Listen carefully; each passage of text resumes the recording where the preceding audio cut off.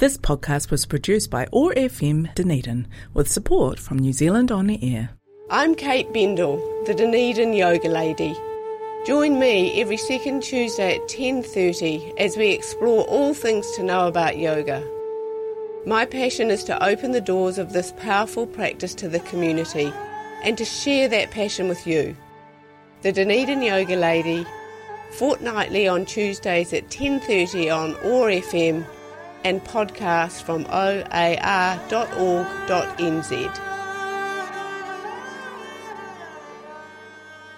Good morning and welcome to the Dunedin Yoga Lady. I'm your host Kate Bendall, and thank you for joining me listening to a show that we cover all sorts of things about yoga.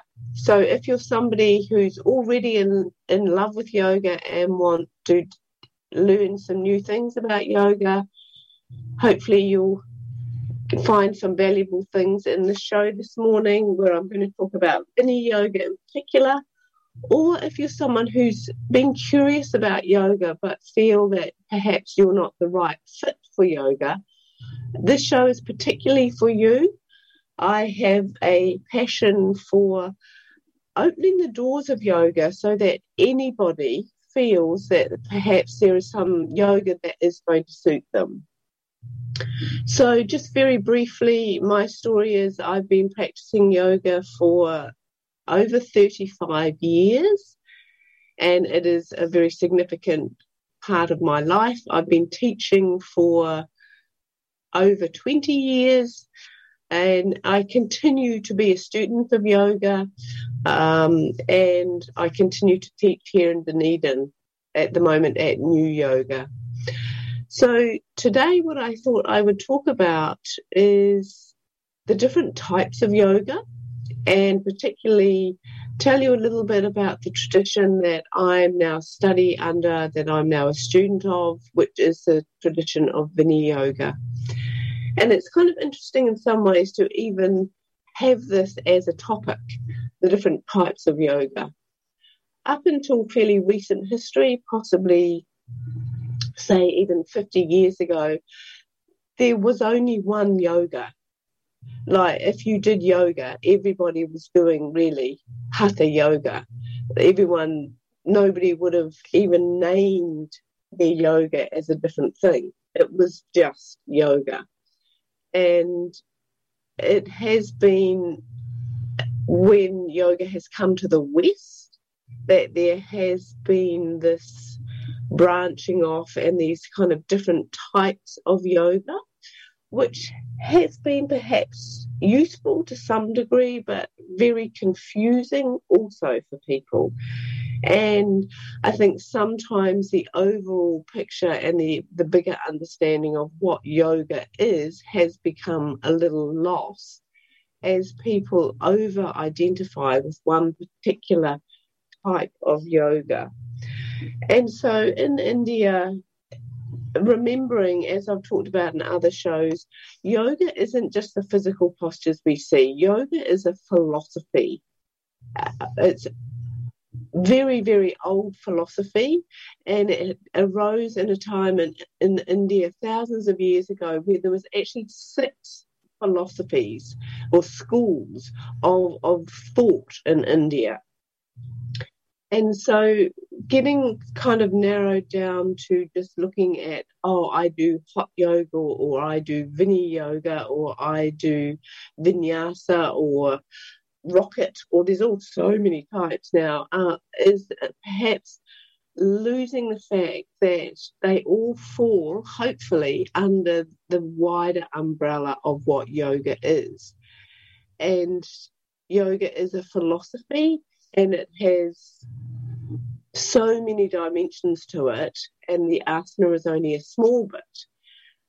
But in some ways, that is the reality of it. But also, if you're just someone who is, listening to this and it's like, well, I want to start yoga, in some ways you do need to learn to wade through or make sense of all the yoga that is on offer, because it's like, if I do want to do yoga, where do I start? Which is the right yoga for me? So sometimes I think it can be helpful to, as much as possible, get past the glamour of the websites and the social media posts that we're confronted with, because really for most of us now, that is the face of yoga that we're presented with. Unless you're fortunate enough to have a friend or a family member, someone that you can relate to who can personally recommend somewhere, or a teacher, which is great. If you can do that, that often is a really good place to start, because if it's a friend or a family member, they know you, they kind of know what you like, what would be good with you, what you're looking for. And if they can say, look, I personally go to so-and-so and it's a great class, this is what we do, that can be a really good place to start. Doesn't necessarily mean you're going to land on the right place, but it's worth a shot. Because otherwise what we're almost confronted with is the business face of yoga, which needs to exist. A lot of yoga teachers, myself included, we love yoga so much that we make a full-time living out of yoga. So we need students, we need people to come. And what that means these days is somehow putting up a website or Instagram post or Facebook post that try and represent what it is that we teach as a yoga teacher. And that can actually be a hard thing to do without making it look exclusive, without making it look fancy.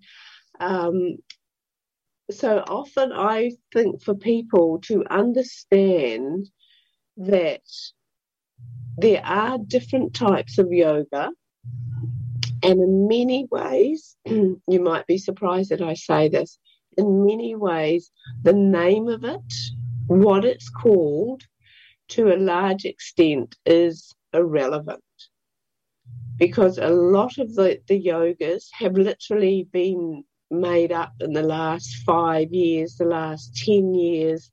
Some yoga person who studied with someone else takes it upon themselves to create their own system or their own version or their own variety of yoga, and they just give it a name and call it that. Sometimes they'll take a name from yoga, kind of the Vedic traditions or Sanskrit, and they'll call it that. Or, I mean, honestly, there's things like a fairly recent one. I'm not that I'm picking on this, but it just kind of stands out for me. It's called rocket yoga. I don't know what rocket yoga is, and if that even means anything.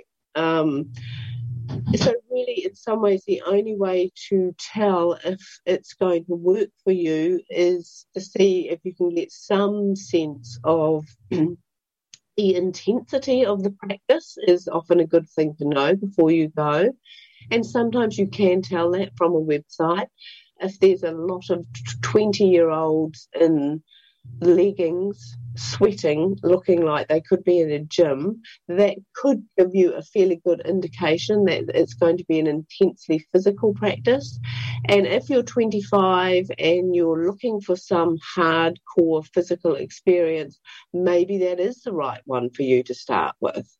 Whereas if you're in your 30s or 40s and you're mainly dealing with anxiety or depression, or you're on a spiritual quest, that physical looking one may not be the best one. So there are a few kind of well-known phrases or names in the yoga world that you might have heard of, and I'll just cover some of those briefly so it might at least give you some kind of vague ballpark of what you're looking at. So one of the most common phrases used now is vinyasa, or vinyasa flow, it's often called. So this is an interesting, there isn't really such a thing as vinyasa.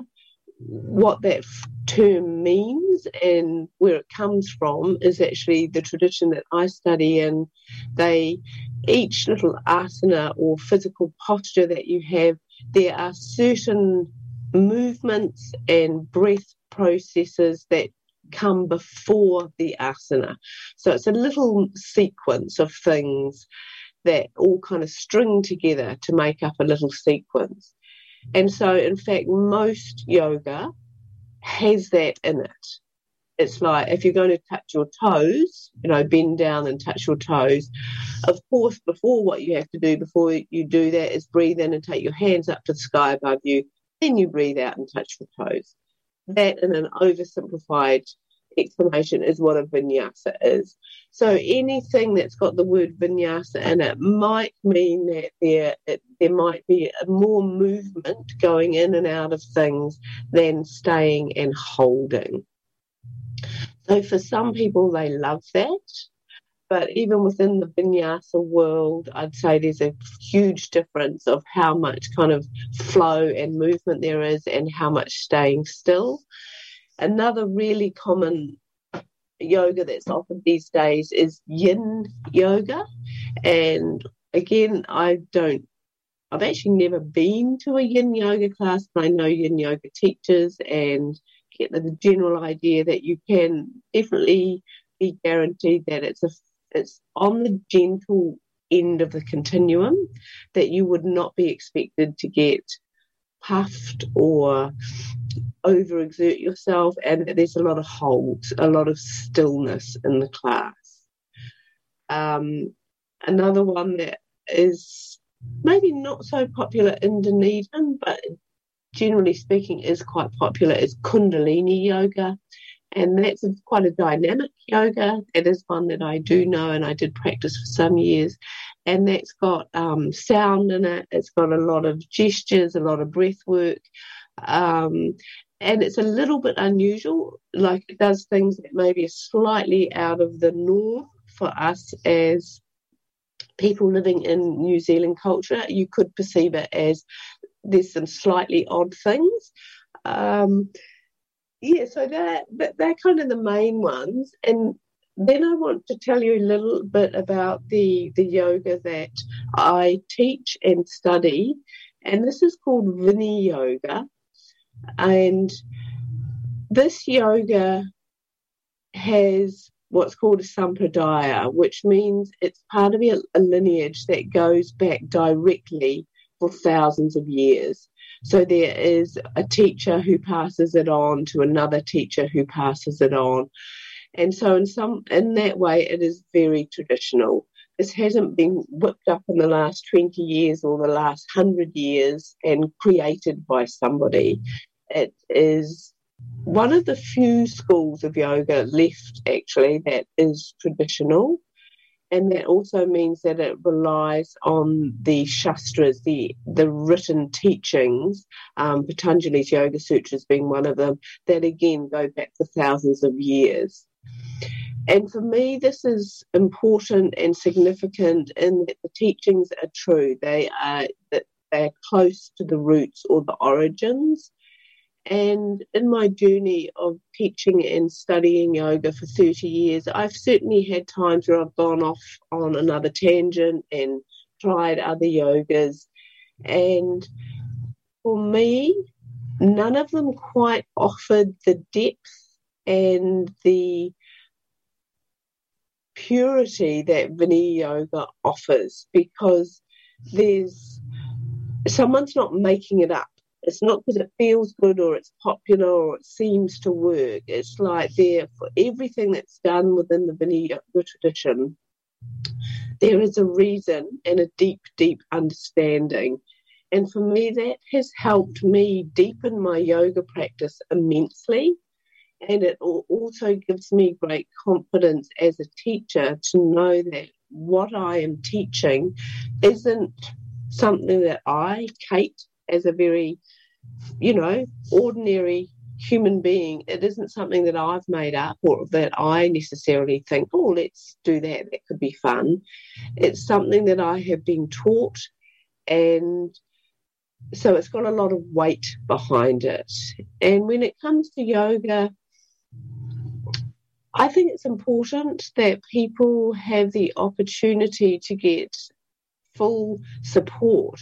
And in the Viniyoga traditions, one of the things that is significant about it is that there is this understanding that the yoga is passed on from teacher to student. It's not just information, that there is actually a relationship that is behind it. And in this way, the idea is that the teacher knows the student. You know them as a person. So you understand their challenges, you see their weaknesses, you see their strengths, you know what they're dealing with in their life, because all these things have an impact on what yoga is going to be helpful and appropriate at a particular time and moment in someone's life. And that's one of the really profound things about Viniyoga, is that it's not a set sequence. It's not this idea that, here, this is the perfect yoga, and you're going to do this now every day for the rest of your life and somehow achieve some enlightenment or improvement. Viniyoga is very much based on the idea that there are many tools of yoga: sound, breath, visualization, spiritual practice, mantra, meditation, and we pick various tools to suit a person at a particular moment in their life. And the teacher needs to know the student to do that appropriately. So that's one of the reasons, in some ways, why Viniyoga is perhaps not as well known as some other yogas, because you can't have a following of hundreds of students. Like there's some seriously famous yoga teachers out there in the world. I've lost track of some of them now. But, particularly in America, there's yoga teachers who have literally thousands of students who follow them. And in Viniyoga, this isn't the case. It's because it is a requirement of the entire tradition that you have a personal relationship with your students. And this was the case. The person in the Viniyoga tradition that some people in the yoga world will be familiar with is Krishnamacharya. So Krishnamacharya is considered the founder of modern-day yoga. He was the teacher that brought yoga into the West in many ways. He had some famous students who perhaps are well known as well. One, Iyengar. A lot of people have heard of Iyengar yoga. Iyengar studied with Krishnamacharya. Also Pattabhi Jois, who is the founder of Ashtanga yoga, which is quite well known in the West still. Pattabhi Jois studied with Krishnamacharya, and Krishnamacharya's own son, TKV Desikachar, was well known in the West as well, and it was him really that brought the term Viniyoga into the West. And he also had Krishnamacharya also taught Indra Devi, who was one of the first Western women to study yoga in India. And she went on actually and taught in Hollywood, and in her day was quite an influential teacher in America.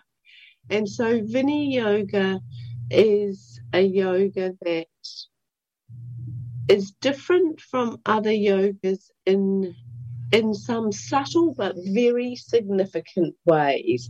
And I think that's also what keeps me with this tradition, and that I stay here as a student and a teacher. And a couple of things I'll go over what's sort of different about Viniyoga than other yogas. And one of them is that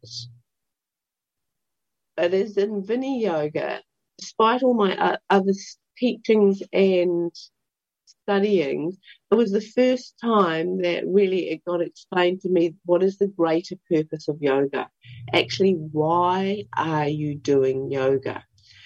And Viniyoga is very clear that yoga is a path of transformation. And that there is reasons and understandings of the human body that is multi-layered, that we're not looking at this yoga practice just as a physical practice, that it was born at a time and place in history that the human body was understood to have many, many layers. And this is an integral part of Viniyoga, understanding and knowing that everything we do in the yoga practice is impacting, yes, the physical layer, but it's also impacting the breath, it's impacting the mind, it's impacting the spirit, and it's impacting the breath, and all these things combine to make the human being. And in doing that, the way the physical practice is done is quite different as well, in that it's breath-led. The most important dimension of a Viniyoga practice is the breath. So there are other yogas, and I've participated in the past myself as a student, that it's very physical based. And so there's a lot of dialogue, there's a lot of effort, there's a lot of concentration on what is your muscle body doing, where are your bones and where are your muscles. Viniyoga is different, and it's saying that that's secondary. The first thing is that we're interested in your breath. And by doing this, it completely transforms the practice. For me, it completely changed. That was after 20 years of doing other types of yoga, very seriously. When I was taught and introduced to breath-led yoga, it opened up the energy layer of yoga practice to me. And that is where the greatest shifts have happened for me in my yoga practice. You know, my physical body isn't quite as fit and strong as it was 10 years ago when I was doing those physical practices. But that feels completely unimportant. What has happened is by doing Viniyoga and working with the breath, I have been able to make those deeper transformations, which are on an energy level, a spiritual level, and an emotional, mental level, which is deeply satisfying and is the point, really, of the whole yoga practice. So there are a couple of teachers in Dunedin who have been trained in Viniyoga. We're starting to have a few more come here in Dunedin because the main training is in India, but there's also a teacher in Kapiti. Ruth Biggins is one of our New Zealand trainers. So in Dunedin, if you're curious about trying Viniyoga, I teach up at New Yoga, which is just spelled N-U Yoga. Also, there's a couple of teachers up at the yoga studio, Jessica and Gurkneel. They've been both trained in Viniyoga. And there's also Marie, who in the soon is going to start offering philosophy classes in Dunedin. So I'll let you know when those are starting up. She's going to do that once a month on a Sunday in town, which is going to be amazing. So thank you for listening. You've been listening to Kate Bendall, the Dunedin Yoga Lady. And on my website, there is a way to get hold of me. My website is the Dunedin Yoga Lady. And I welcome any questions from you, or also if there's topics that you want me to cover, please just reach out. I'm really happy to do that. And thank you, and look forward to connecting again in a fortnight. I'm Kate Bendall, the Dunedin Yoga Lady. Join me every second Tuesday at 10:30 as we explore all things to know about yoga. My passion is to open the doors of this powerful practice to the community and to share that passion with you. The Dunedin Yoga Lady, fortnightly on Tuesdays at 10:30 on OAR FM and podcast from oar.org.nz.